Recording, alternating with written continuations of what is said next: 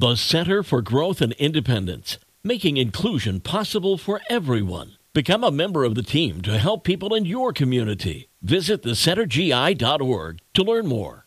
98.3 The Coast, it's the best mix in the morning show. Good morning, it's Mark Hamlin. Today, Tuesday, December 5th.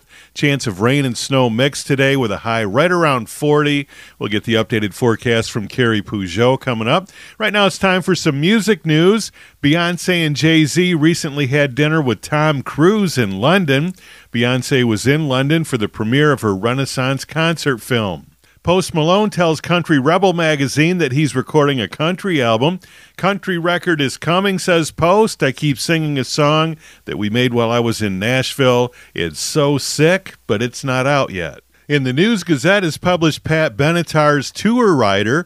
She states her dressing room must be clean and private. Pat requests fine wines, champagne, tequila, vodka, bourbon, scotch, gluten-free beer, and organic, wild-caught, free-range, grass-fed, cage-free food. And Richie Sambora tells People magazine that he has always been there for his daughter.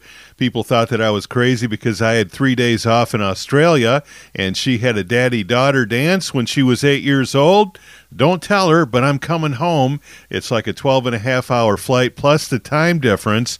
It was insane, but I figured it out, and I surprised her. She was very excited, and it was very important to me.